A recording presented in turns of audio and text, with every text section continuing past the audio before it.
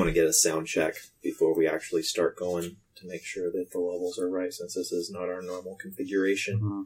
Jordan, say something. Check. 1, 2, go fuck yourself.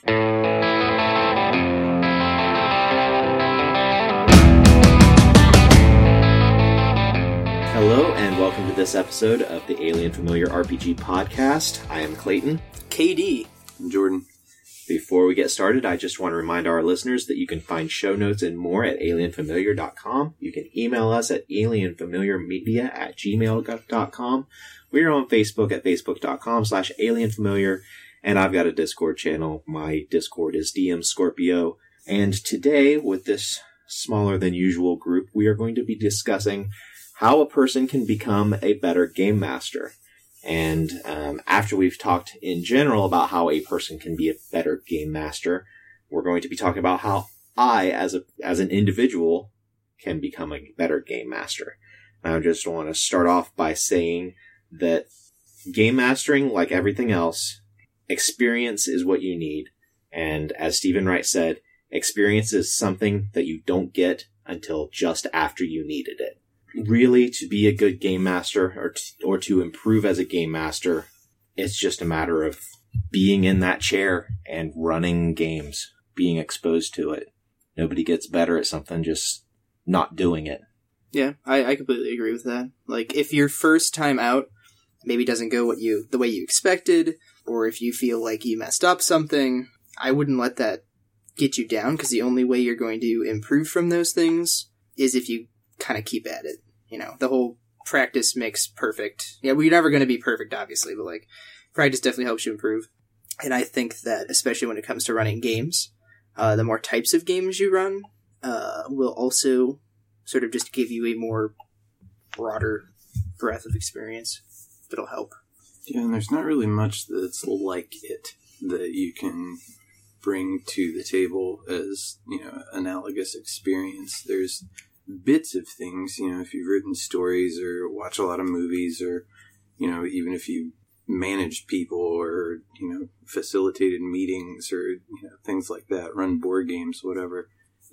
All those are like pieces of what you need, but putting it all together as one big conglomeration that is running a game, I can't think of anything else in normal life that is exactly that at all.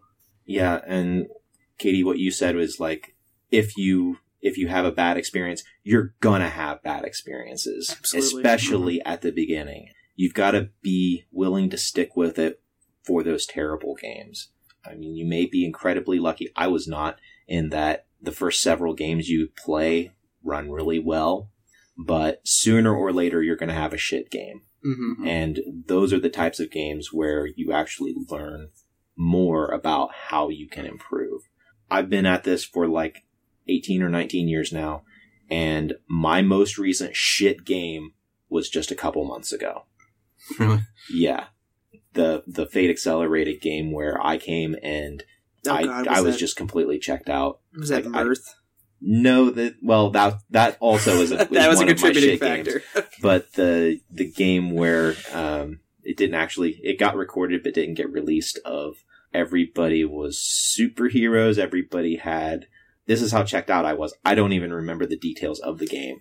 I think I vaguely remember this. I wasn't here for it, Jordan. I remember you texted me out of the blue something like, "I'm a wizard at Taco Bell." And I was just like, what? And you're like, "Yeah, I'm in a fever dream right now." Yes, that was the entire session. It was a fever dream that I barely remember. I'd had a shitty day that day at work, and I came here. I was already mentally exhausted. I didn't have anything in me. So I just basically let the players run rampant, and It was a bunch of players who you do not allow to run rampant. Mm-hmm. Mm-hmm. Yeah, my sort of history with that was the first game I ever ran was a sort of huge, wild success, better than I could have ever anticipated. And then after that, I sort of hit a slump, I guess. I was kind of a one-hit wonder. But I kept with it, obviously. I'm still running games. But they're definitely like the 2 to 3 games I ran after that were either failures to launch, like it just did not get off the ground, or we played maybe 2 to 3 sessions max and things just didn't work out. Mm-hmm. So I've definitely had the shit game experiences myself too, but, again, you really just have to push through it. Because eventually you'll have some games that, it's not, and it's also not going to, it could be, right? It could be you have a shit game, you have a great game. Mm-hmm. But it's probably more than likely going to be you have a shit game, you have a slightly better game, and then you sort of start pulling yourself out of it. Because again, it goes back to that, just the more you do things, the better you get. And hopefully the other factors align too, because we both know, all three of us, I suppose, that sometimes it's not you. Yeah. Sometimes it's other things. So I think the best thing you can do to prepare is just play in a bunch of games with a bunch of different DMs if you have that option, and just kind of take mental notes of what they're doing right, what they're doing wrong, what it's like to be a player. 'Cause most of the stories that I hear about somebody fucking up running a game is because somewhere along the line, in some way, the DM has forgotten what it's like to be playing that game. Mm-hmm. They're looking at it from a completely different perspective, and the only perspective that really matters when you're running a game is what it's like to play in it. And I don't know, I think that's probably the only real way to get yourself semi-ready before you give it a try.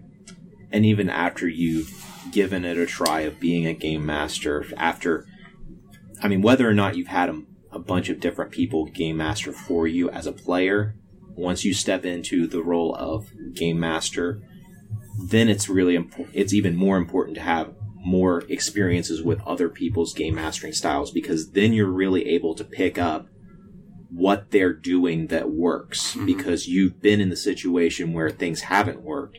Your eyes and ears are more trained to pick up on the details on making it work. Mm-hmm.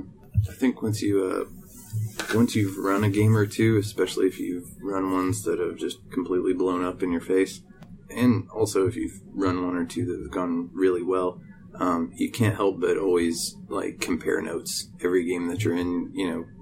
Maybe it's not a critique, but it's like, I really like how this happened, or I'd never do it that way, or whatever the fuck. It's always I guess musicians probably do the same thing, and anybody who's into some creative thing will look at other people that are doing the same kind of creative shit and, borrow and steal and whatever. Mm-hmm. So some ways that you can gain that experience of playing in multiple games under multiple game masters.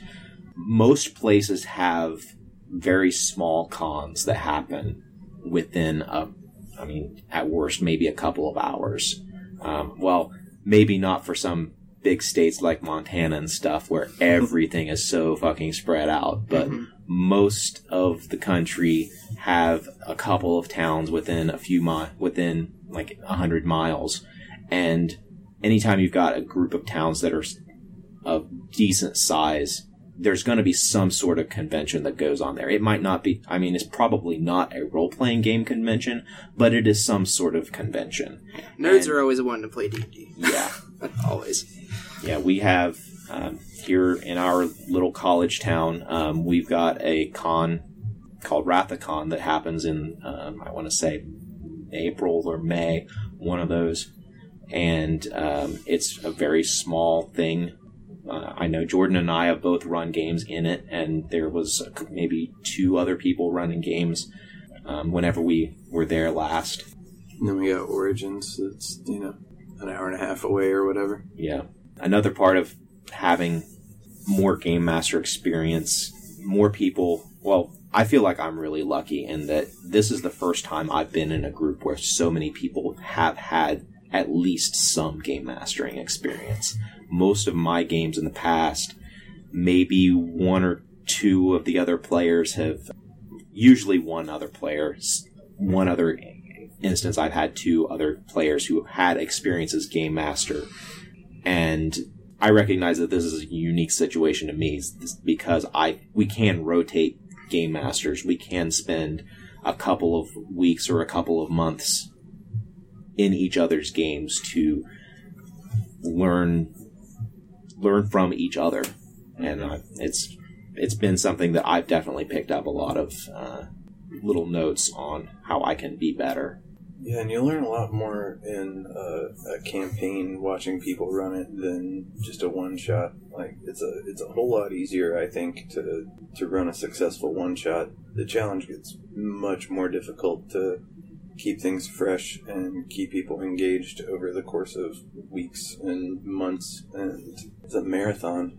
You know, and listening to this podcast, we've got just so many materials available about how to be a good GM. So, it's a good starting place, I'd say. No, but in all seriousness, I think another good thing, too, to sort of transition forward, is getting feedback from your players at the end of a game, and being able to take that feedback on the nose. I think that's big. Even if it's not what you want to hear, or if, you know, and I've been there, where someone's like, I didn't like the way this happened, and in my mind, I loved the way that happened, or I was extremely convinced that I was in the right there.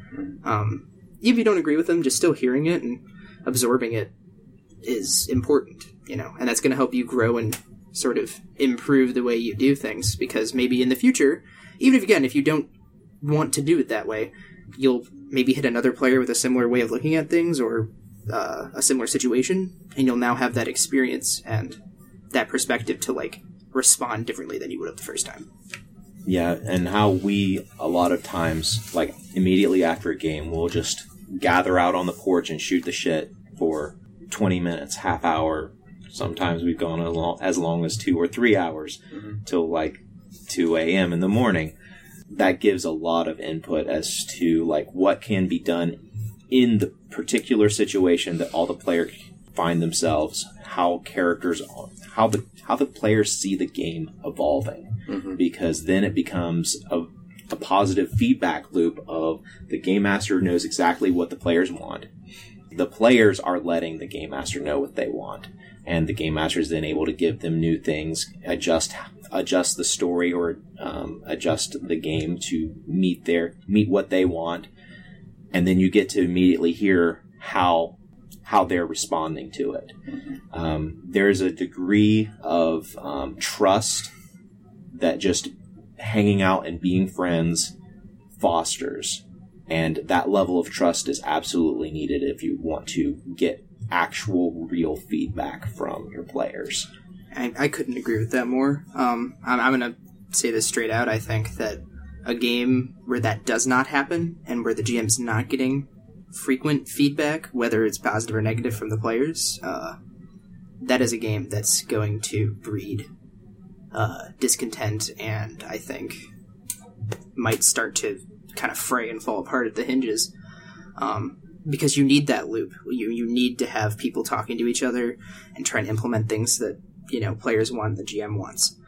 And if those two people are not, the two ingredients basically of a game are not communicating effectively, you know, the GM, I think, is definitely at a standstill, and then the players are at a standstill, and then you don't have a game. So yeah, it's pretty much impossible to run a good game in a vacuum. Going back to an earlier point that you just made, I think probably the biggest thing to be a good DM is to keep your ego in check at all times. And, you know, it's completely natural for people to have so much of themselves invested in their creation that any critique of it is an insult to themselves. But, you know, it's not just your thing, it's everybody's thing. You're making, you know, this huge collage of a story with other people's input. Role-playing is a weird phenomenon psychologically for players and for DMs. When you're playing your character, you're, you know, injecting yourself into this representation, and that's part of the fun of it, that the things that happen to that sort of feel like it's happening to you. It's emulating an experience there.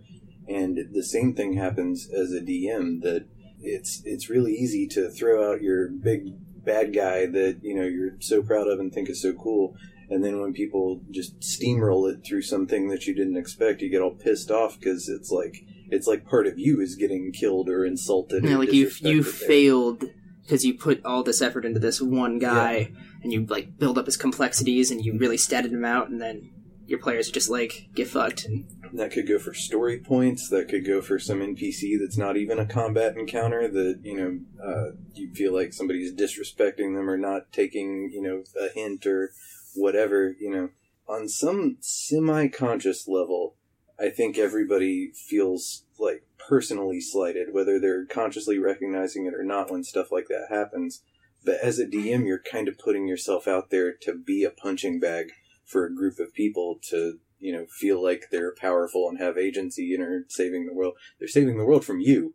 Mm-hmm. So, yeah, I still remember when I learned that particular lesson of it doesn't matter how much effort you put into like that big bad guy. It is the player's story. The particular example was we were playing a Savage Worlds game, and I had this fucking badass undead thing that the player characters were going to face. The technology was kind of equivalent to the late 1800s. So the players encounter this thing on a train. I was basing it off the movie The Horror Express. And they get to the part where they confront this big, bad, evil, undead thing. The first player walks up and has a shotgun. And in Savage Worlds, if you roll maximum on a die, it's called it explode, so you re-roll it. A shotgun at close range does 3d6 damage. He ended up rolling in the 40s for damage against my big bad guy on the first initiative of the first round. And I allowed it to happen, and it was fucking amazing. The players absolutely loved it. And as far as a game master letting go of your ego, you gotta recognize that, yeah, you gotta let your characters be the big damn heroes whenever they have earned it. Mm-hmm. Even if it's the dice, even if it's something just freak chance that the dice give it to them, they did fucking earn it. Mm-hmm. I think that moment for me was there was a game I was running where I've talked about it a little bit before. Players were like escaping through the circles of hell because their previous they were playing characters that they had played before that had died, and they were not good people, so they were escaping out of hell. And I remember one of the circle bosses, was like this huge pirate thing I put all this time and effort into, and I had this great like swashbuckling fight coming up where they were going to be like swinging across, the riggings and stuff. But the players showed up, and one of them just nat 20'd immediately to grab this guy and just throw him off the ship. And my response was just basically like, you hear his screams as he falls down. And so, and that they loved that moment. And like, did it suck for my ego? Absolutely. I felt utterly humiliated. Mm-hmm. But it was fun for the players. And that's the more important thing there, because you know what? At the end of the day, yeah, you may feel that little bit of shame or humiliation or whatever, but the fact they're having fun unintentionally is an ego boost to you, because you are the facilitator. You are the one that is... Players can make their own fun, sure, I know we've had that debate, mm-hmm. but like, you are the facilitator at the end of the day. Mm-hmm. You're the person that's kind of helping create the scenario and circumstances for people to have fun. That's my workaround. My way of short-circuiting my own ego investment and stuff is try to set up situations where the players are having to deal with each other to figure out what to do, to debate about things, to fight over shit, to, whatever. Where it's not like, here's this character or whatever that is some kind of, representation of me in the game that they're having to face, but instead it's some situation where they're at each other, and so I'm kind of diffused as just being the, facilitator for that argument or whatever. That's the way I like to run games and keep myself out of it to a degree. Mm-hmm. And back to the point of allowing the players to have those victories, allowing them to earn for themselves the things that happen in the situation where I just described. As a game master, it was entirely within my power to have like come up with some sort of way for that bad guy to have survived, or something else to have happened where I could have snatched that victory away from them in order to have that character be the badass that I wanted them to be. But if I had done that, those players would not have remembered that. Hell, 2 weeks later, they probably wouldn't have remembered that encounter. But years later, they still remember that encounter because of how awesome it was. And as game master, that is part of your power as facilitator, is recognizing and allowing them to have that moment that will be that great memory. It's not just you losing out on this opportunity that you had planned, but you having the power to say, yes, you guys earned this, so I'm not going to cheat and take that away from you. And if they had remembered it, if you had, kind of scammed them out of that win, they would have remembered it with just bitterness. Yeah, like I rolled 40 damage, and Clayton decided that this guy just dodged half of it for some reason. Man, what an unfair GM. Am I right, Jordan? Mm-hmm. Yeah, you don't want that to happen. That's very bad. And that's a lesson I had to learn too, was, don't fucking fudge stuff. Fudging stuff is part of being a GM, of course, but, like, don't try to snatch victories away from the players. Like, let them happen. Mm-hmm. You'll have your own victories. Don't ruin stuff for them, because, like we said, when players are having fun, you're having fun. Most of the time. There are exceptions to that rule, like we talked about. If the DM's there to win, they can always throw an unlimited number of dragons at a party. Yeah, or, you know what? You literally say, this person is immortal. Yeah. Invincible. Cannot be killed. Now you win. Congratulations. Who's having fun, though? Are you having fun? Because right. I'm not. That is not fun. God, I think that would be, like, a deal breaker for me, even playing in a group, would be if someone was like, because I've had people throw boss fights at you that are like, you need NPC help to beat him, or, like, it's like a video game thing where it's like, you're supposed to lose this fight, And that's in between for me. But if someone were to literally throw a, like, you have to run from this guy because he's immortal fight at me, I think I'd be like, I'm done. I think encounters like that are kind of cool, and they're rare, because most party members assume that they're just going to win in some way, whatever it is that they're up against. And so you lose a lot of cool drama of, running away from whatever horrible thing the DM sent at you. And it's really hard to make it clear to the players that if you try to just square up on this thing, it's going to rip your head off. So it takes some real engineering to make something like that happen, because generally players just don't run. But if you can make it happen, it could be really cool. But I don't know, as far as like your state of mind when running a game, maybe it's just my personality, but I always think from the perspective of sort of like the archetype of like the harsh retired military dad who like is trying to teach their kids a lesson and like put shit in their way to like fuck them up, to give them challenges, watches them do stupid shit, hurt themselves, whatever, but like generally it's for their own good, though it might be, a little more callous than most people are used to. Like, I feel like something in there might be the perspective that is the right balance of giving a group a bunch of challenges to overcome, but not make it so easy that it seems unearned, but, still have, some drama happening. Does that make sense? Yeah, that is the absolute balance that being a game master is all about. It's all about making, ideally, every single decision that a game master makes should be of deciding what's going to make this the most fun. If you allow too much of your ego to get into it, that's going to start robbing the player. That's going to start robbing away that mindset of making it the most fun. I think another point is to take your ego out of it, and to take any kind of favoritism or unfairness out of it. It's really important to stick to rules. The rules are there to be the neutral ground on which everything happens. And if you say, well, this rule just doesn't apply to this character just for whatever reason, whether it's an NPC or a player character or what have you, then people are like, what the hell? That was the contract. The rules are what we all understand to be the reality that we're in. Mm-hmm. And when you throw that out the window for this one random thing, that's a gross breach of trust. Yeah. You've got to be unilateral with the rules that you're applying to the player characters. If in one instance you decide to ignore a particular rule, you're going to have to ignore that rule in every follow-up situation where that comes up. Mm-hmm. I'm the type of person that ignores a lot of rules. Because that sounded really odd. Like, I'm just a rebel. Like, I don't follow the rules. But I am the type of person that will ignore rules in favor of PCs and NPCs.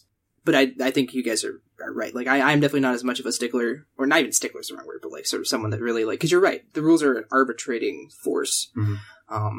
But I guess I'm not at the point where I think that that's something that needs to be happening all the time. And so I'm more than willing to like definitely throw a couple rules out the window. But I think you guys hit the nail on the head that needs to apply universally. Mm-hmm. Like, you can't just be like, well, this doesn't matter now, and then, that doesn't matter later. It needs to be like, okay, I'm making this grapple rule not matter right now. It's going to be just a strength check. Mm-hmm. You need to have that be for PCs and for enemies and for anyone else trying to do a grapple roll for the rest of the game. Like, it's got to be consistent. It can't be just throwing it out whenever you want. And there's a difference between, well, I don't know how this rule works, so for expediency, we're going to do it this way, versus, well, let's just ignore these rules.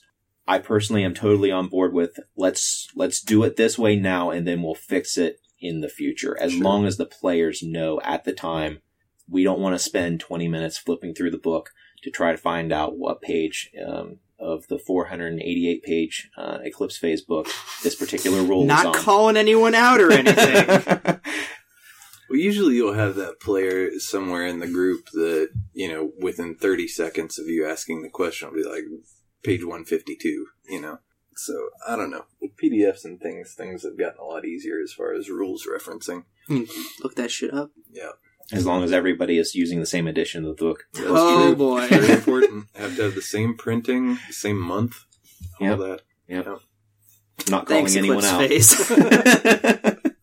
Hey, if you want to come on here and stop us from shit-talking your shitty game, contact Clayton at dmscorpio@gmail.com. Hey, we don't have to stop there. What's the square root of half your strength, Kyle? Sega edition. We're looking at you too. So, some things that you can do to improve your game mastering is just having new people in your group as players. Because if you've got the same core group of people and you've been playing for years and years and years, it gets stale because everybody starts to learn everybody else's tricks. Mm-hmm. Beth knows a lot of my tricks as game master because she's been in my games for nearly 20 years now.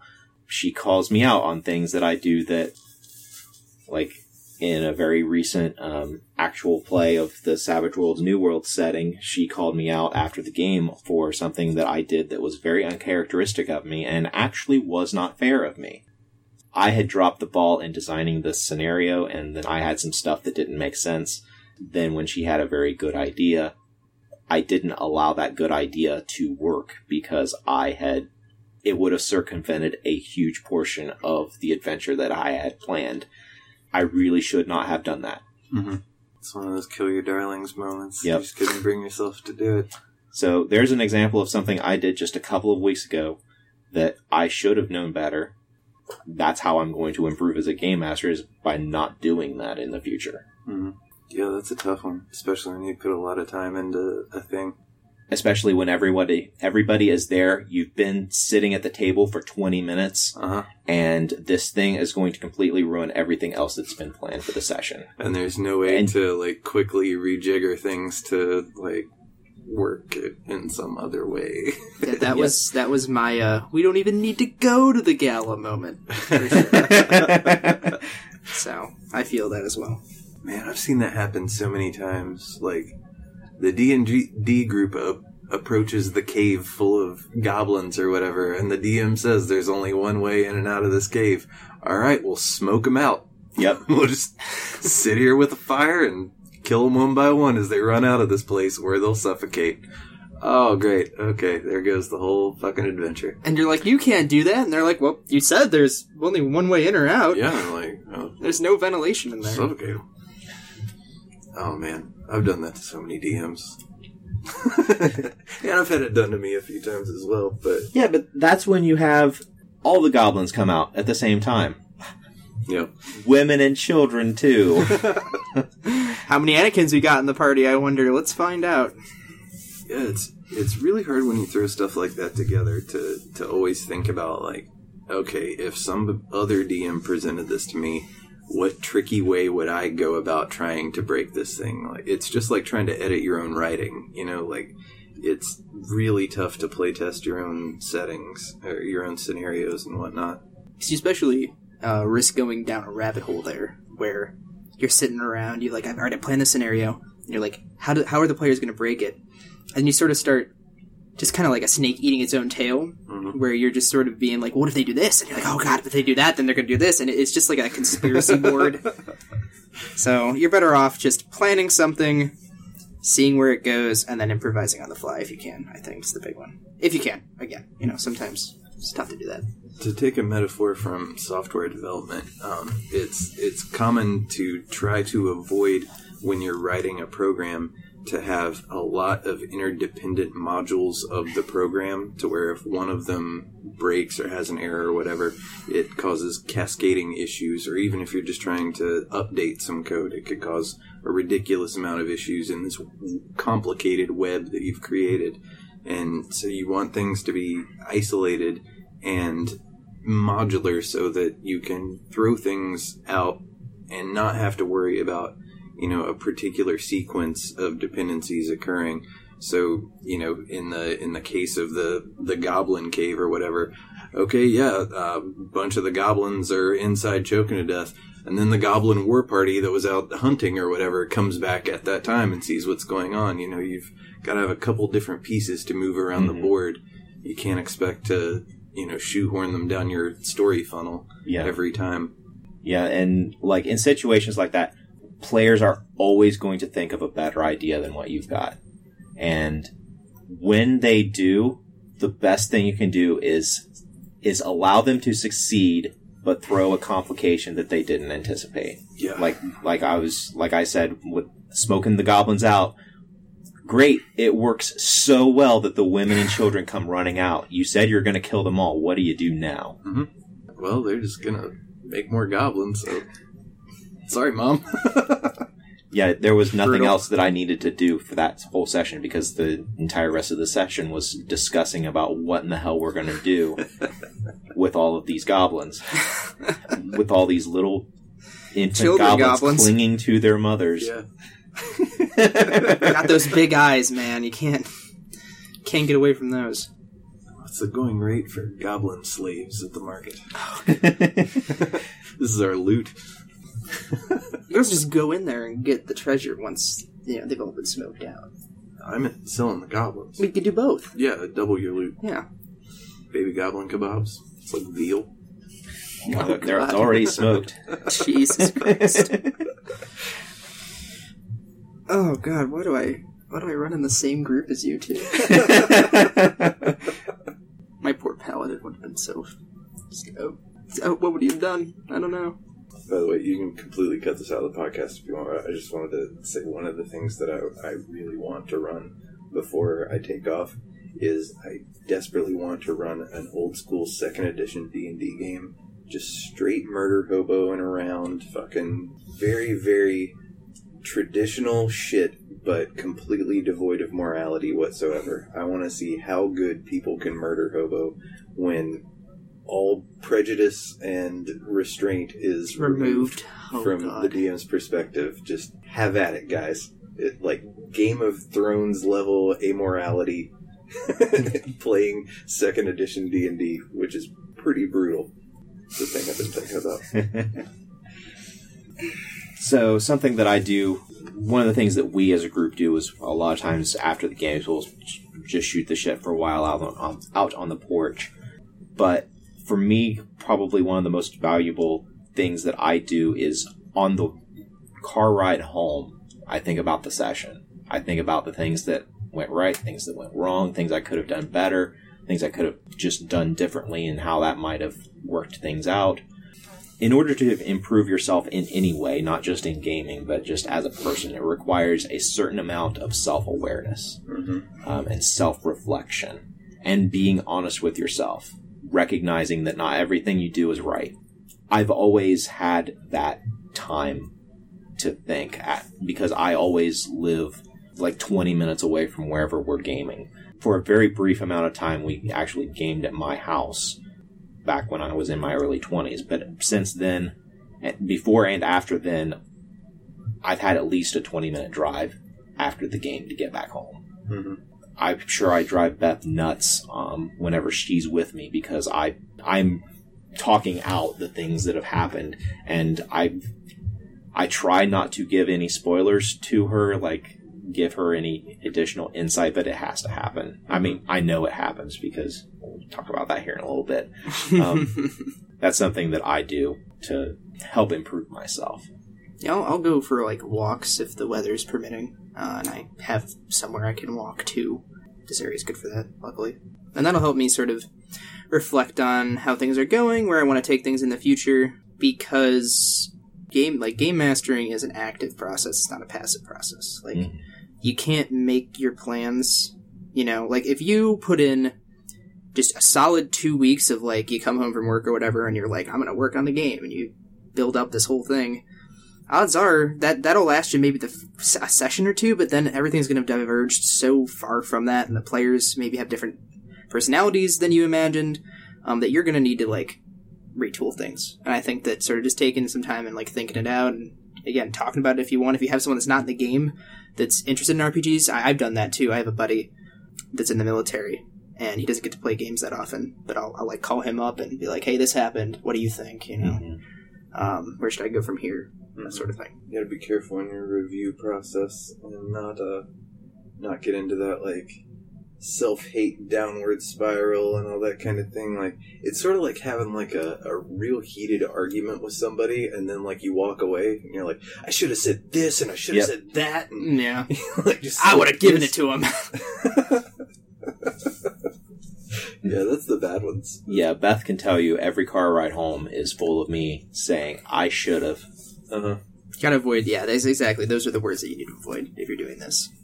It's not I should have, it should be I'm going to, or stuff like that.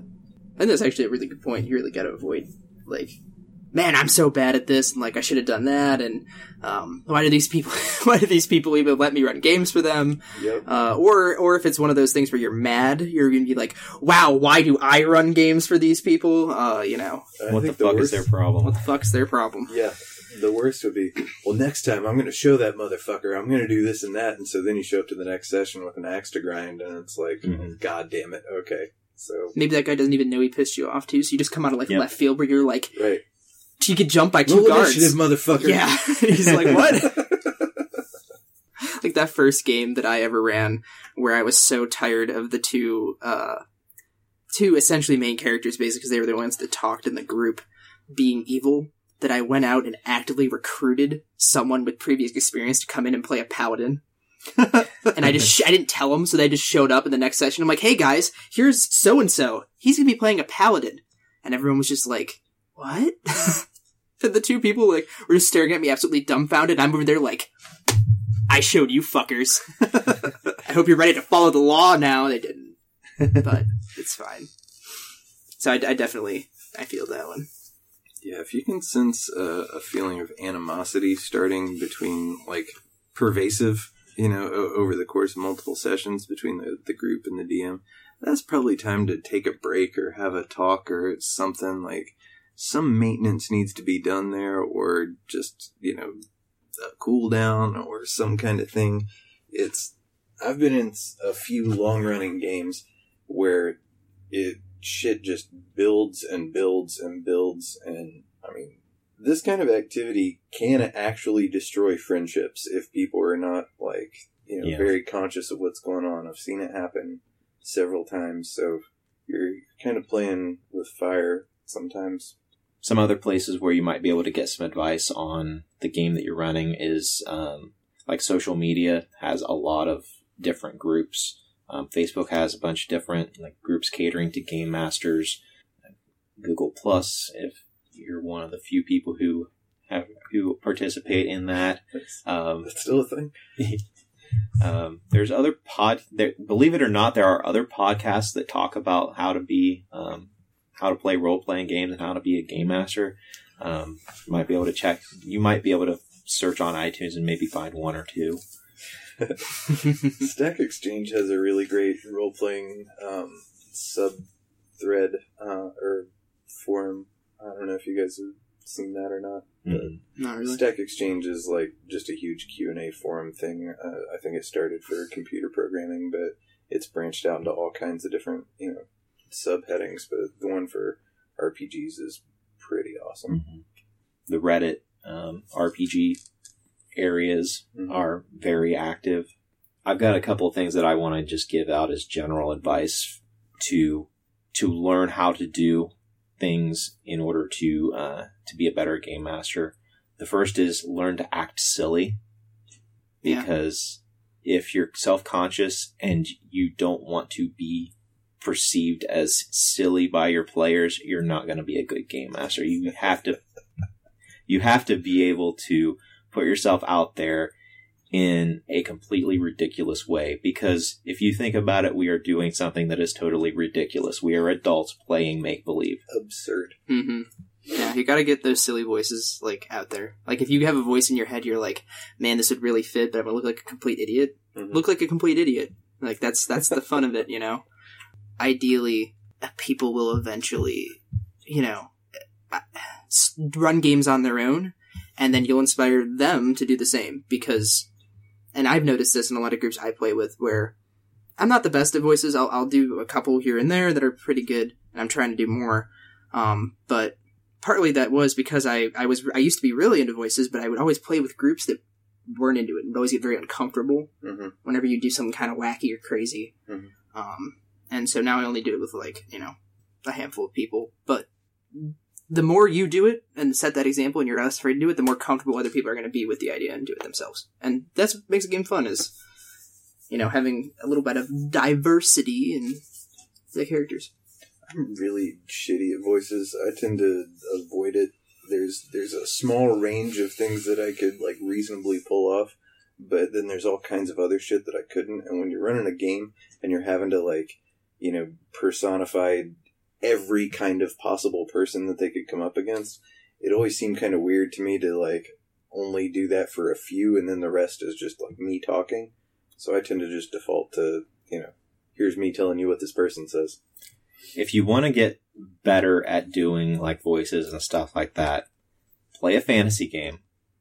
That way, whenever whenever you bust out your absolutely shitty accent, nobody can say that's a terrible German accent. That's not German. That's Gulnappy. Why is your Russian so bad? It's not Russian. It's Orcish. That's a really good idea. I like that a lot. Another piece of advice specifically for new GMs is don't be subtle. Learn how obvious you need to be with your story before you learn about being subtle with it. Because you're the game master. You know, you can see everything that's going on. You can see all the pieces. Players, for one, they cannot see all the pieces. For two, they're not going to remember all of the pieces. So it's best to be incredibly obvious and then just pull it back from there. It goes back to the modularity thing I was talking about. You've got all these dependencies, and if one of your dependencies is somebody remembering what they did in this obscure thing that seemed meaningless last week or 2 weeks ago or whatever, forget about it. May as well not even said it. My example of me being way too subtle. I was playing a World of Darkness game.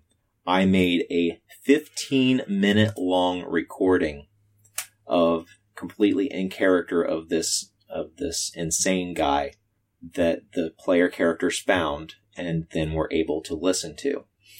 I mentioned 3 times, because I heard the advice, you tell the players the information 3 times, and that gives them more chance that they'll remember it. Mm-hmm.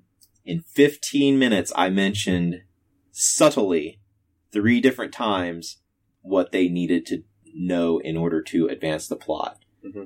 After about minute 3 of listening to it, I could tell that they had kind of checked out and they weren't listening to it anymore, and they hadn't even come upon the first subtle hint that I had. Oh no. Yeah, 15 minutes is a long time. Yeah. To sit and listen to a thing. Yeah. Wow. This was very early, before when I was still putting that much effort. It takes a long time to write 15 minutes of insane rambling. Yes. Yeah. I think one thing, if you're trying to give clues or whatever, use props. I don't do this much anymore, but when I used to run fantasy games, if there was, something that the people would find, I'd take a little square of paper and jot down, the note they find in the wizard's lab or whatever the fuck, and hand it to somebody. When you have a physical thing to give someone, they put it in their character folder, they remember, they look back at it, whatever. If you just tell them, oh, you found this note, and then that's it, maybe they jot it down on their character sheet, maybe they don't. I don't know. Give them something to look back at. This is not a critique of players, because when I'm a player, I do this too. Players don't remember because they don't know what's important. Mm-hmm. If you don't know what's important, you're not going to remember the thing that's important. People have shit going on in their lives. Yeah. You know, this is 4 hours out of your week. And there's work and family and school. And every single thing that takes the rest of your mental attention. Don't expect too much of people. Yeah. Every role-playing game book has a how to be a GM section. Early on, every single one of those I read. I'm sorry to admit that the past several books that I've gotten, I've probably skipped over those sections. But those sections are full of really good advice.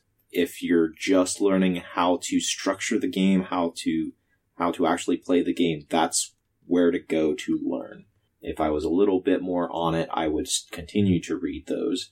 Some of the books that I've read that have had the best information about how to be a game master have been the D20 Call of Cthulhu book, the D&D 3.5 Dungeon Master Guide 2, and the Fate Core rulebook have been really good resources for me. If I'm in a slump, I'll still go back and read those sections to get either inspiration or see if there's some nugget in there that I haven't mined yet.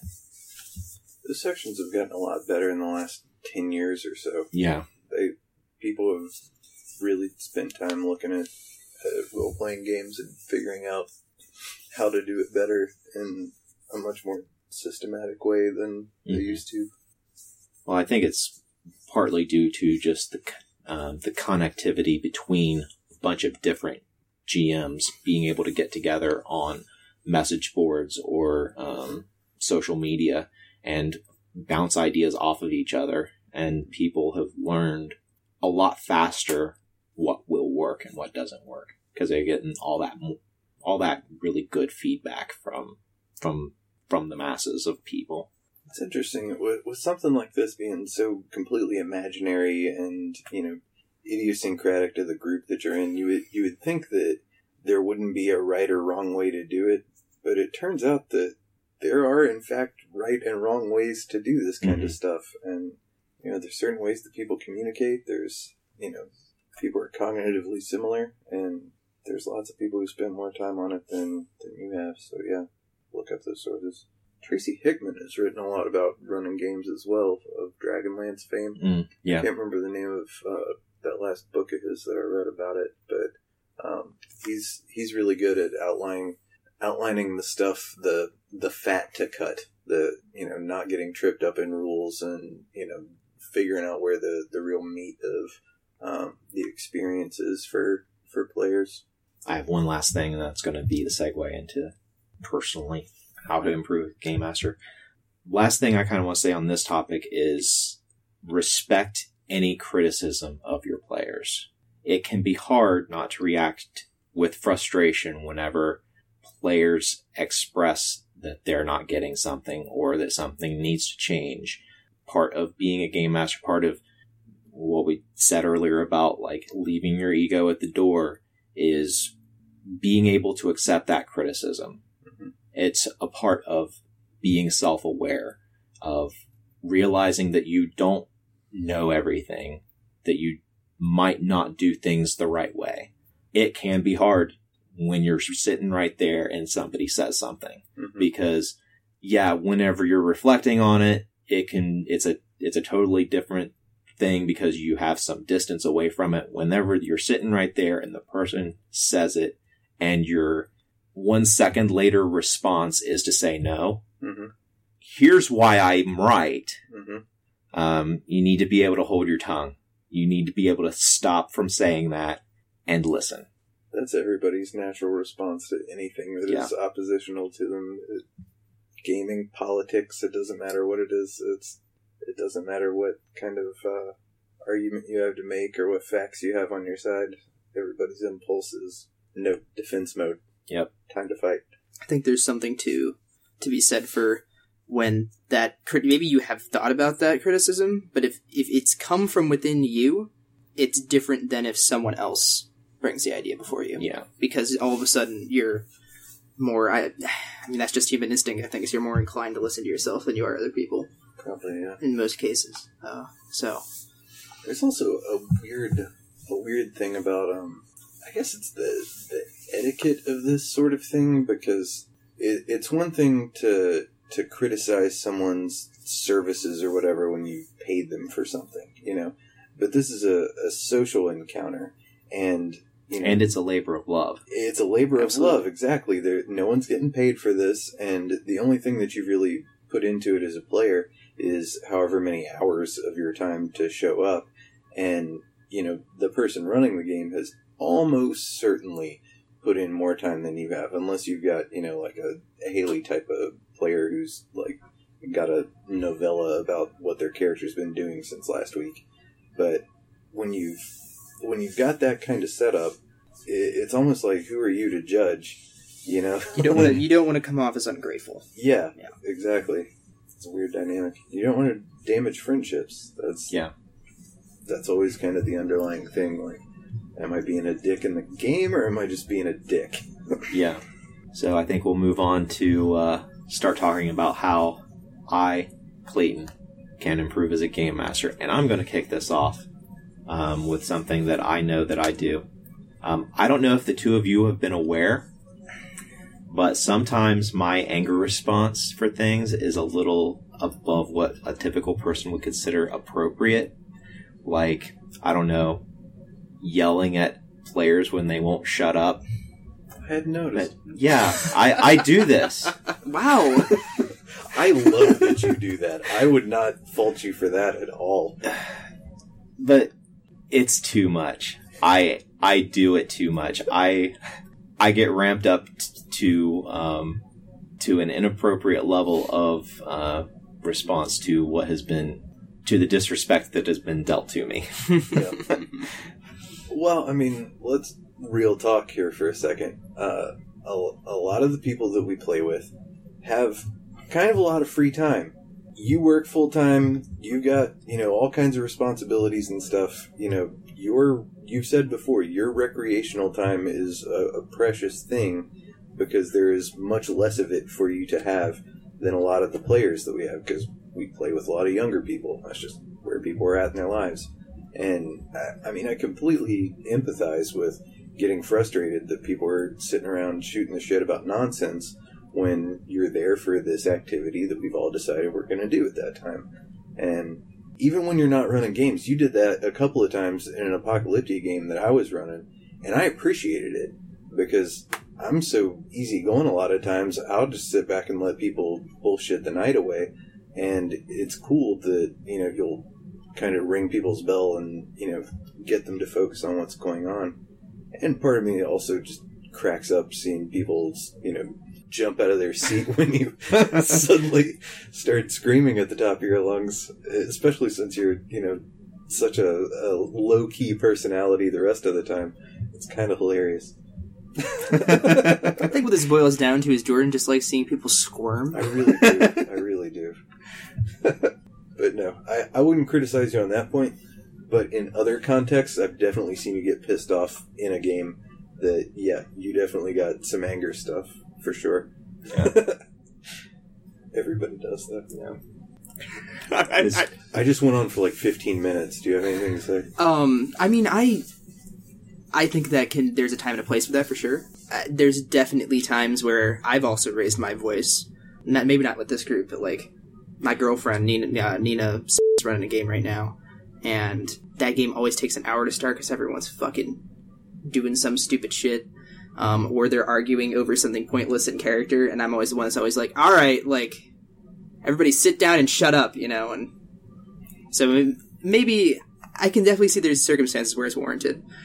And you know, but I think at other times too, sort of maybe like just trying to get everyone to like rally around might be better, but at the same time, you know, that's a group thing. Like, how well is that going to work if people are like on their phones or if they're having another conversation? Because then you're trying to be like, hey, you know. So that's all I got. The criticism part that I would have for your anger is not when you're trying to get people engaged in the game. That, like I said, is completely understandable. The criticism I would have is when you get pissed off that people are not playing the game in the way that you expected them to do that. I've seen you do that before. Yeah. And it's what we've talked about before. You know, you've got your idea there and, you know, some expectation of how it's going to go. I don't know if you get, like, seething mad, but you definitely get, like, you know, visibly frustrated and get much more short in your responses. Yeah. And, you know, that sort of thing. I understand completely. I've been there 10 times. But it's something that I struggle with constantly. I get myself even more worked up on my car ride home sometimes. Mm-hmm. And that's really not good. Mm-hmm. Poor Beth. Yeah. Yeah. Something... Well, I noticed I do this, but this is something that Beth brought up, and I'm sharing it, that I realized I did it, but I didn't realize how obvious it was that I was doing it. I sometimes deal out in-character punishments for player-caused frustrations. For instance, in the Urbana game, there was a combat going on. There was a trick to the combat. That the things you were fighting were weak to this particular thing. I had a couple of combats in there like this. Beth figured out what needed to be done. She was trying to explain that to people, but because of our group, she was just getting talked over. Either other stuff going on or people not paying attention to her because they're on the complete opposite side of the table, and there were other people talking in between you guys. So in that particular encounter, I made the rest of the encounter harder. The enemies were that much harder for you guys to take out. Which encounter was this, out of curiosity? Yeah. This was something that happened in the Tomb of Horrors. Whenever you were fighting something in there. God, I was probably in a cage for this. Yeah, you were Jordan's character was in a cage. That was your own punishment. Yeah. That's funny. I think that's something that's a tough one to avoid, too, because if you're mad at somebody, like, you have this power that you can let them feel your frustration by making them frustrated. Now, on the same side, and I can see why you would consider that's a negative, because that's the old adage of, if you're seeking revenge, dig two graves, because then you're both just frustrated, and then that negative loop starts developing. Mm-hmm. I guess there's two interesting dynamics going on there. Like, one, I guess, is the obvious one that, apart from the game or whatever, that's your wife. And so when you see people disrespecting your wife, you're going to get angry. Mm-hmm. And that's completely natural and fully appropriate. That's just the most ready example. It's happened other times. I can't remember the exact circumstances, but I know that it has happened. The other part of that I think is interesting, I don't know if we've ever talked about this on the podcast, is to what degree the DM acts as a social referee for the etiquette of the table. And I'm not sure that that's in the DM's job description. Maybe it is, but I feel like that's probably one of those things where the burden needs to be equally distributed across everyone at the table. Yeah, you can't be throwing red cards, being like, all right, foul on the play, you're now sentenced to 15 more minutes in this combat because you're not being a good person. Yeah, you're being a rude prick, so I'm docking you a level. Yeah. That's one of the causes of me doing the in-character punishments of making things harder or something, is because I have that duality going on in me of, I want to play this fucking game, guys, versus, well, I'm just here to facilitate the game. If everybody's sitting around, if I'm the only one sitting here wanting to play this game and everybody else is sitting around here seeming like they're having a lot of fun, is it my place, even though I'm the game master, I'm just one of 5 or one of 6 sitting around this table? Does my wish to play this game trump all of their desire to just sit and bullshit for an hour? I guess that's different than what I was talking about. I see what you're saying there, but I think there's two different things there. On the one hand, the social referee that you're talking about is having everyone engaged to play the game. But what I was kind of getting at, though, is if people are all engaged in playing the game, but some players are talking over other players and, exercising some kind of social power struggle thing, with everyone already being into the game, I don't know how much of that is up to the DM to allocate, because, at some point in there you start getting into things like your character's personality. Like, maybe you are a overbearing, barbarian, or a kind of quiet wizard, or whatever the case may be. Yeah, I see what you're saying now.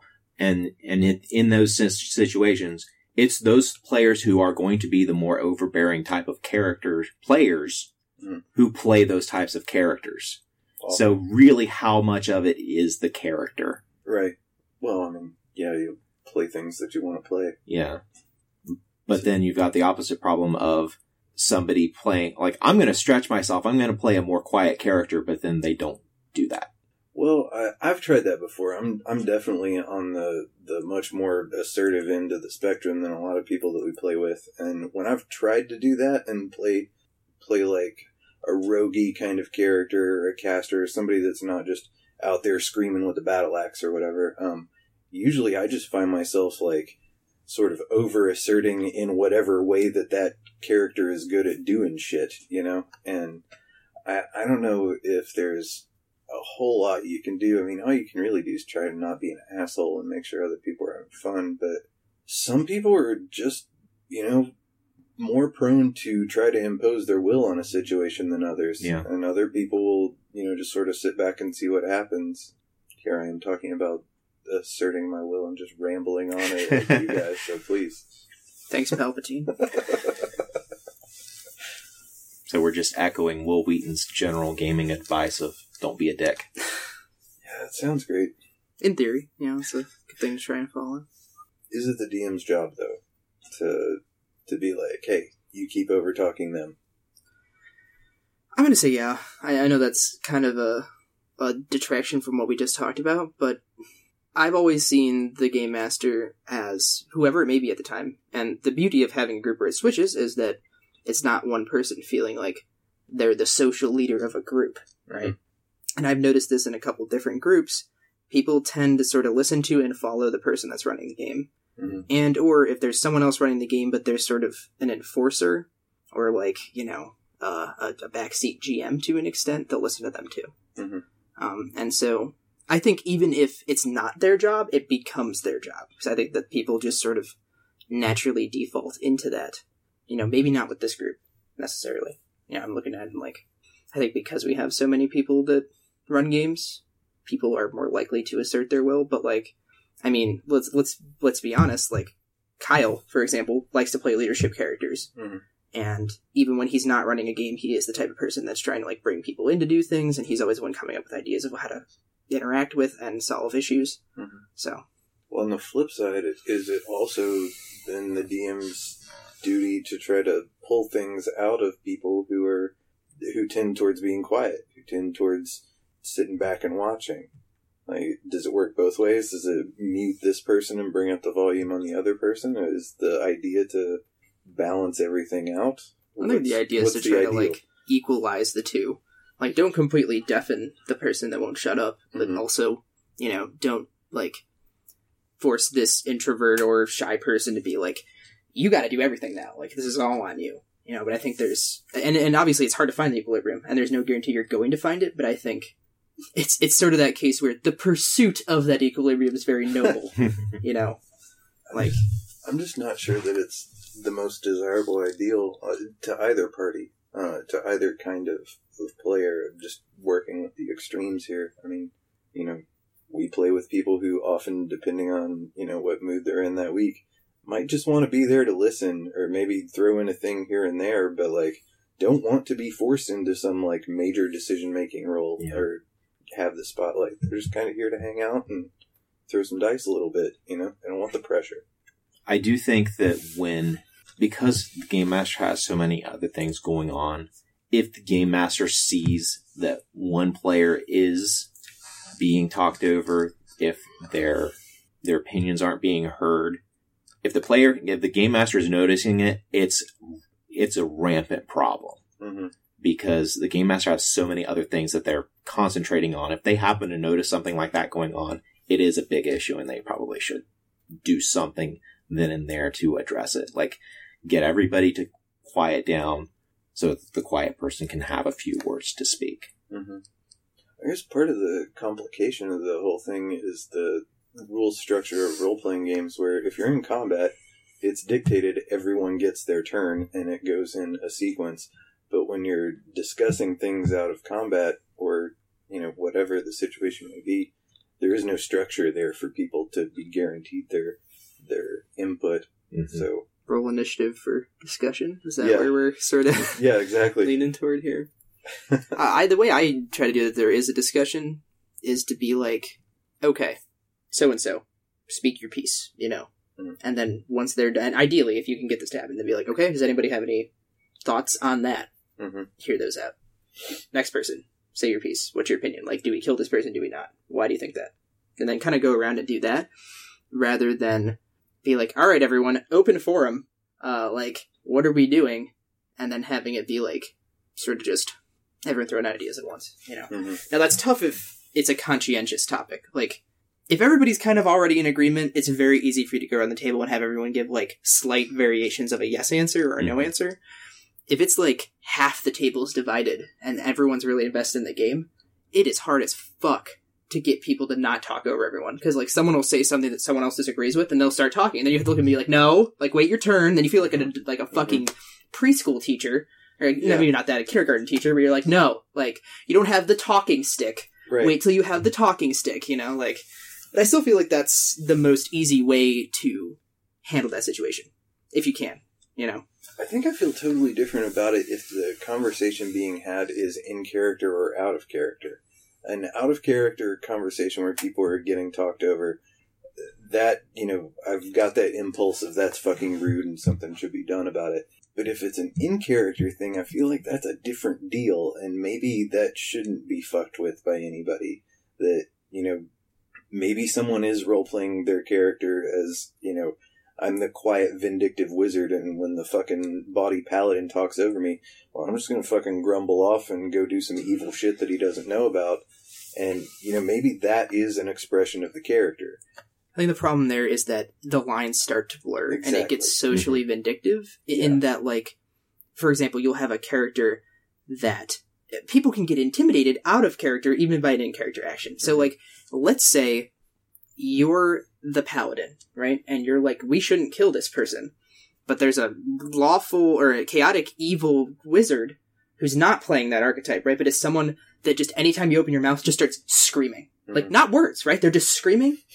Eventually, in or out of, you're probably going to hit him out of character. At least I would. But like, but then you hit him and they're like, I was just playing my character. And you're like, either you hit him or you're intimidated and you just shut up because like this person's either screaming nonsense or just yelling at you. And then you're like, fuck this, and that in my mind, that's where the GM needs to step in and be like, okay, this is not okay. Like, we're going to have a fucking roundtable discussion and talk about this like adults and people playing this game, not... And if they want to bring up the in-character thing, there's a cutoff line, I feel like. I know that's a different topic altogether, but like, if that line's blurring to the point of where the person is feeling intimidated or pissed out of character by like an in-character reaction, I think that's where you gotta step in. I think we all need to be much more clear in this group about when we are speaking in character or out of character. It gets confusing a lot of times, and I've seen it have weird conflicts and effects in multiple games. You want to talk about something that frustrates me, is that. Like, everything that has been said in the past 20 minutes has all been out of character, and we've been talking about, like, killing this guy and what we should, like, do to his family and stuff like that while he's standing right in front of us. Right, yeah. There are a few things that piss me off faster than... No, everything I just said was out of character. That it has no contact. It's not in the game. So I need this ability to just say whatever I want, even though everything that you're saying is things that your character is thinking, and you're freely sharing it with the other characters. Mm-hmm. That gray line just pisses me off every time we come up to it. What do you guys think about this? Should we institute something where anything you say is presumed to be in character? Unless you've got your hand up, and then that's out of character. I used to be in a group where out of character people would raise a thumb up and be like, this would be out of character. But anytime their hand was down, it would be assumed to be in character. Mm-hmm. I eventually just started thinking it was dumb and stopped doing it. But, I mean, if it's a problem, maybe we should start going back to something like that. I think we should do that for the Star Wars game. Okay. I'm into it. As a player, I try to, like, if I'm not talking about the rules, everything I say is in character. Mm-hmm. Basically. Unfortunately for me, I am the type of person that likes to, like, joke and sort of say shit, you know? And, like, so, even when I'm running a game, you know, I might make a stupid joke or some shit. And also, I guess, to defend the out-of-character discussion, for me, out-of-character helps organize my thoughts of what my character would want to do. Yeah. And so, like, I totally get your frustration too, Clayton. But for me, a lot of the times when I'm like, all right, guys, let's discuss out of character what we want to do, it helps me think through what I want to do. I get to hear what other characters are thinking. And that actually brings up a second point there, too, where you can't sometimes sort of iterate what your character's inner monologue is exactly. Yeah. You know? And out of character, you can be like, my character's feeling this and thinking this, you know? But for one reason or other, maybe this is all they can say. You know, and so that out-of-character moment gives you a chance to sort of get a bigger idea of the picture, a more fuller idea of the picture than, you know, as pure as a, like, in-character, let's kill him, you know, is. I don't know. That's why I like it, but I can definitely see why you would disagree. Yeah, I guess there's, like, this weird halfway phenomenon that you were kind of getting at, the player taking the opportunity to narrate or describe what their character is doing or acting like, the expression, whatever. It's in this weird kind of in-between space. And also, I think, like, from the perspective of a DM, since that's what we're talking about, it's really nice when I'm running a game and I'm preparing for the next shit to happen and people are trying to decide what they're going to do. It takes a lot of workload off of me when the players can talk to each other as players, and if someone's forgotten about a thing, some other player reminds them of it or whatever, and they all kind of get on the same page, and they only really need me if they don't have any kind of consensus, and so which way was this thing, and then I can say that and go back to what I was doing. So it definitely offloads a lot of the work. I don't know, it's just one of those things where I think we need some kind of structural thing to, like, put up some boundaries there to determine what's we need some sort of clear delineation. Yeah. I guess one thing I would say about the way that you run games, that it's just kind of a continuation of a little bit of what we talked about before, but you are very, very uncomfortable with going off the rails. I understand why, and a lot of DMs are, but I get the impression from you, and I'm a player that goes off the rails every fucking chance that I get, but I always got the impression from you that you thought I expected a lot more out of going off the rails than I actually did. And so there's, like, I got this perception of, like, a ton of resistance whenever I do something weird, as if, like, I expected this whole immersive landscape to be, like, pre-planned out there in some giant, you know, gazetteer that you've created for some setting, when I'm probably just off clowning around, or I've got, like, one random thing, or want, like, some particular little thing that I'm trying to accomplish, not to, like, derail what everyone else is doing, but just to note that I'm doing this thing while everyone else is doing this other thing. Part of the difficulty with Abena was, for me, was being so much more powerful than everybody else. Being able to just travel with a thought wherever the fuck. I was damn near Dr. Manhattan. Just kind of doing and going wherever I want with a lot of the same powers. And so, like, I often wanted to take advantage of that to go do things that would benefit the group, you know? But I wasn't looking for a whole, like, 6 hours over here focusing on the shit that I'm doing. I mean, I spent probably, what would you estimate, 20%, 25% of that game, like, literally not playing with the rest of the group because I'm like ghosting somewhere or something, or locked in a box or whatever the fuck it was. There was all kinds of situations where I was fine to sit there and just listen to what other people were doing, but when I had the opportunity to, I was thinking from this character's perspective, all these people that I cared about, given these powers, how could I best benefit what these people are trying to do? And I don't know if I wasn't trying to like hijack anything or like undermine anything. I was just trying to figure out a way to be useful with the tools that I had. And I got the impression from you that you felt like I was expecting a whole lot of shit to be like prepared specifically just for me when I really wasn't. So I don't know if that was your side of it, but that's what it felt like from here. Thank you very much for that. For your interpretation of all that, because from my side of it, I'm not saying you're wrong. The frustration that I was expressing toward you was I was worried that you were using this to basically circumvent the group's story for your own ends.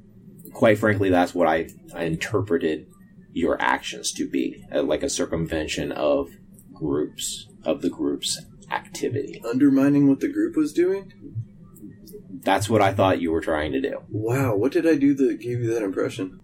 Like going to the locations where the different where the different artifacts were rumored to be. Mm-hmm.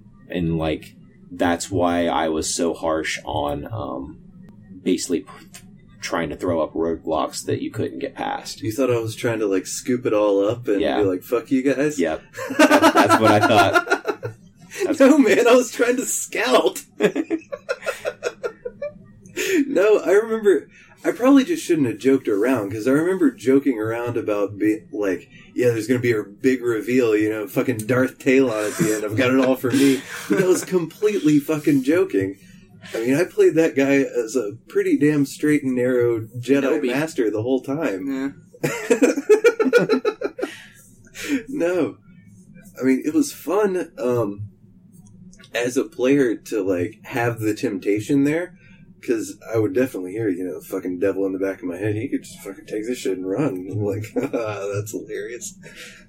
But, so, yeah, I was trying really hard to prevent you from doing that. From being this evil guy who just, like, swooped in and, like, became Lord of the World. Oh, man, you should have asked me if that's what I was trying to do.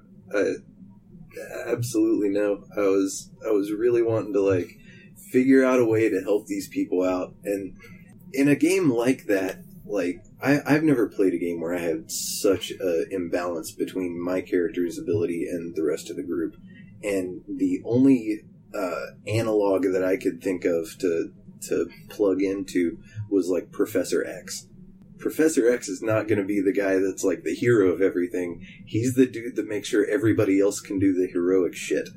And so that's what I was trying to pull off there. Mm-hmm.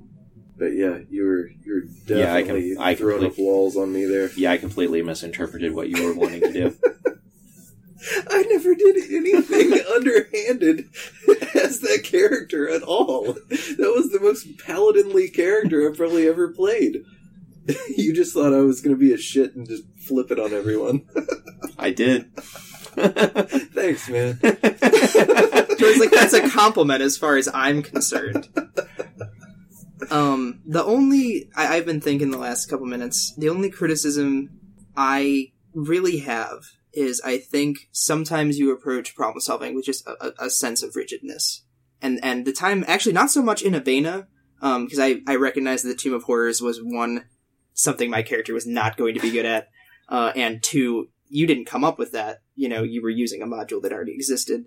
But I actually think back a little bit to the Hunter game, in that I had a lot of fun in that game, but I did feel as though there were certain ways that, like, you had expected us to solve sort of the mysteries and the problems presented to us, and that sometimes trying to go about them in a different way, in a more unorthodox way, or in a way that, like, I'll be honest, sometimes ideas come into my head that, like, neurons fire and, like, there's a connection made that makes sense to me, but then I'll say it to someone else and they'll be like, what are you talking about? So I did feel occasionally in that game as though, like, I would, like, try a gambit, or I think this happened too with, like, Nina's character would try a gambit, and we would just kind of be like, okay, that didn't work out quite how we thought it would be. And so that's really the only criticism I can think of. Okay. Is maybe just occasionally, like, have a for sure way to solve the problem, but maybe, like, see if there's other little access ways people can, like, access into that main sort of problem-solving method. Okay. Well, I don't have a big response to that because it's something I'm going to have to basically mull over and adjust, basically. That's fine. I'm glad you two talked about the thing finally. That game was so weird from my perspective because it was just so outside the norm of what I'm used to. Every other game system I've ever played in has something built into it to make sure that there might be a range of power, but they're all within some kind of bar of possibilities. But in that game, like, I felt like I was playing a different game than every other player in that game, with a completely different rule set. It was fucking bizarre. Well, it was a completely different rule set because that was a homebrew way of doing magic in Savage Worlds. Savage Worlds magic is not like that. Well, I mean, whatever the magic system might have been, we didn't have any other casters. True. There was, Nina doing, like, healing magic, and that was pretty much it. Mm-hmm. And, when everyone's, like, fighters and rogues or whatever, and then this other person can fly and go through walls and teleport and what have you, like, yeah, it's a completely different thing. But yeah, I didn't know what to do, like, from an etiquette perspective as a player. I've got this character, I've got all these abilities, and I want to get certain things done, and so I'm going to use these abilities to get these things done.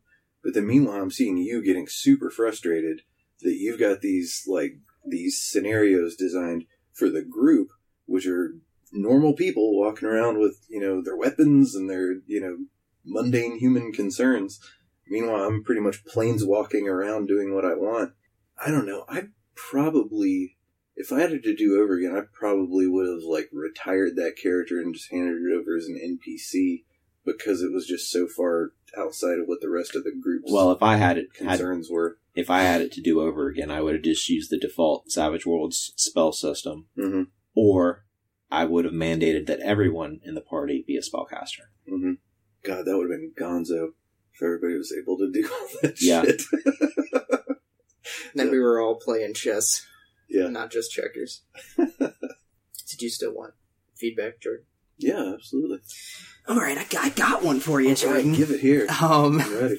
So, I think about when I sort of look at how you play or run games, the sort of criticism I have is the worlds are populated, but don't necessarily feel populated. Mm-hmm. And I think back to the Factions game, which was a game which was almost entirely set in one place in a town. Mm-hmm. It was highly populated. And I didn't feel like we really had any, like, colorful characters there, or anything that really, like, that was super memorable. Mm-hmm. Like, even and this is not, if this sounds rough, I guess we're being brutally honest, but, like, I don't even remember the names of the people that were, like, conspiring with the military against us. Mm-hmm.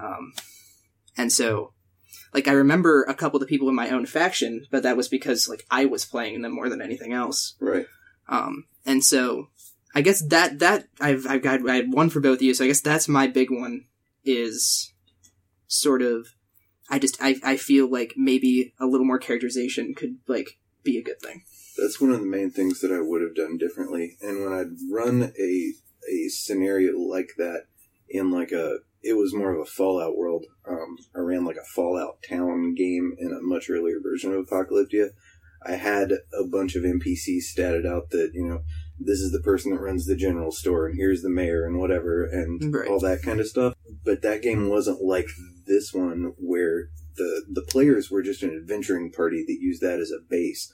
They weren't movers and shakers at all. And Mhm. so when I was first playing the thing out, I kind of intentionally didn't put other important people in the thing to try to give room for the group to, like, be those roles. But if I had it to do over again after seeing how it went, I definitely would have populated it with more.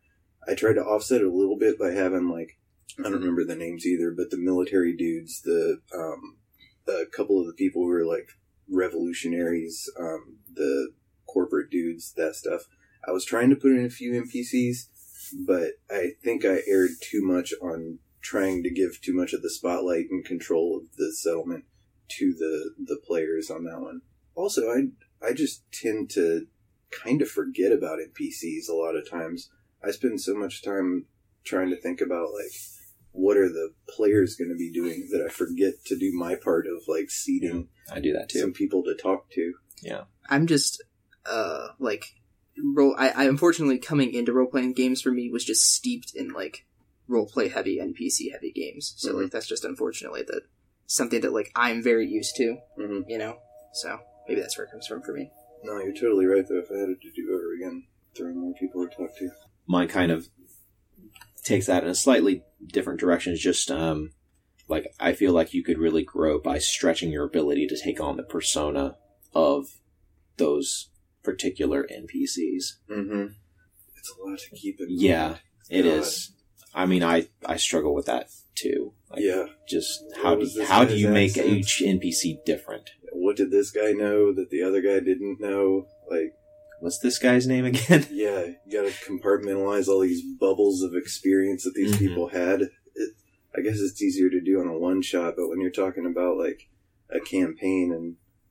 Didn't we talk to you about this 6 weeks ago? I don't know. I don't Is this guy remember. even in town? Who fucking knows? Yeah. Jesus, am I gonna have to keep a timeline for every one of these fucking people? Mm-hmm. I got, like, respect for GMs that can, like... Because we talked about voices earlier. I don't know if that was on the recording or not, but... We'll assume it was. Well, yeah, if it wasn't, we were talking about We've voices. mentioned it before on the podcast. And, like, I can do a couple, but I got a lot of respect for people that, like, have a unique voice for most NPCs. And, like, if I have, like, for example, and this is bad, but, like, if I have multiple female characters, you know, I'm going with, like, my generic female NPC voice for most of them, you know, and they're like, who am I talking to right now? And I'll be like, well, it's one of them, probably. Well met, good sir. Well met, good sir. Yeah, that's about it. You have your high pitch, and then you have your Monty Python high pitch woman. Yeah. You know, and you have all the, like, gruff-sounding guys that talk like this. Yeah. And you're like, am I just talking to Batman? Like, what is happening right now? Christian Bale, is that you? Yeah, NPCs have always been a weak spot for me. I remember one time I ran a game, I can't remember what the setting was, but I had a co-DM for it, and I had that person play all the NPCs while I was running the shit, and I would talk to this dude about, like, you know, here's what this guy's about, here's what I'd like this dude to do this session, whatever, and then I would just kind of let them know, and this dude sat there with, like, a stack of character sheets, and would go through whatever to play a certain thing. That made things so much fucking easier. Mm-hmm. And, you know, take the dice rolling load off of me for a lot of it. And, you know, he wouldn't do anything crazy. He'd just do exactly, you know, the kinds of things I would say, and then throw in a few, like, personal flourish things. That was best case scenario for me. Was he doing, like, party NPCs and antagonists, or was he just doing all of them? He was, if it was like a combat situation, he would do, he would play as some antagonists if there was, like, something important.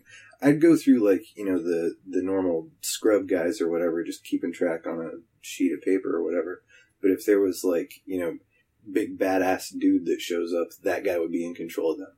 Or if there was, you know, random NPCs that were tagging along with the group, and I didn't need somebody to do the villains, then I'd hand it over for that. Right. That game ran 4 or 5 sessions or something, but that was much easier than trying to fucking juggle story and rules and all these NPCs, blah, blah, blah. That's just overwhelming. That sounds like it would be awesome for doling out information, because then you give the other person the information that they need to convey. You don't have to worry about slipping up and giving more information than that person knows, more information than what you've prepared for. So prepared for the player characters to have in the story, because you don't want to accidentally slip that the dude that they've been talking to all this time is a vampire. But if you're going to be talking as the character, I mean, I've had information like that just slip out. I've accidentally spoiled who the big bad guy of the campaign was whenever that person has been a behind the scenes manipulator the whole time. Yeah. And then all of a sudden they know, and then every action that they do is pertaining to bringing that person down when there is no other reason why they should know that person is them. It's tough to ask that of a player, though. You know, Mhm. I mean, you don't have all the power and creativity being the DM. You don't have the personal agency of having a character that you're growing. You're just there as an assistant. So it's kind of a lot to ask of a player. If you got, like, a buddy that's trying to become, like, a voice actor or something, that might not be a bad role for them, you know? Like, someone that's like, I want to do this as a career, I need the practice, or someone that just enjoys doing voices, It'd be a great role for somebody who really wants to learn to DM. Mm-hmm. Yeah, and it's a good stepping stone into the actual role, too. Yeah. Criticism's fully accepted and acknowledged. You should just stop You know playing what? games, Jordan. I Like, know, you know what? I'm gonna go tie a noose. If you ever wanted to do that, I would be happy to do that as the person doing all the NPCs, because then I could work on my ability to take on those different personas. I can devote an entire game campaign to that ability to take on new NPC personas. You'd be a great one to do it. All right, I'm signing you up. All right, that's what we'll do. Next game I run. We'll do it. I feel like I've just been at, like, the founding of, like, a country. Like, just a unity. Union's been formed. What else? Do we got anything else? I had one more for you, Jordan. I said it before we started recording. What was it? You need to speak up. Yeah. Well, I won't need to do that if I have an NPC. True. Good Christ. I don't know how to improve on that. It's hard overcoming your natural. I yell pretty much all the time. It really does sometimes have the utility of making people shut the fuck up and stop talking about bullshit. But you have to have a story that they're to some degree engaged with for that to work at all. People are much less likely, if they think they're going to miss something important to them, to be chattering about some nonsense if they know that, listen close, because this dude's just going to mumble some shit. Yeah. I meant more like my natural speaking voice is like yelling and loud. And that works well in groups. We've kind of talked about this where everyone's yelling over each other. I can very easily be the loudest person in the room if I absolutely need to be. That works out well there, but just sucks for the people that aren't naturally loud, I guess. Well, if you and I both felt we needed to be the loudest person in the room at the same time, God. Who would win? Probably you. I've heard you go up just quite a couple decibel levels. Yeah. I guess if we have any other criticisms, we can always just bitch at each other around the table later. All right, guys, what do you say we stop all this bullshit and start rolling some dice? I'd love to.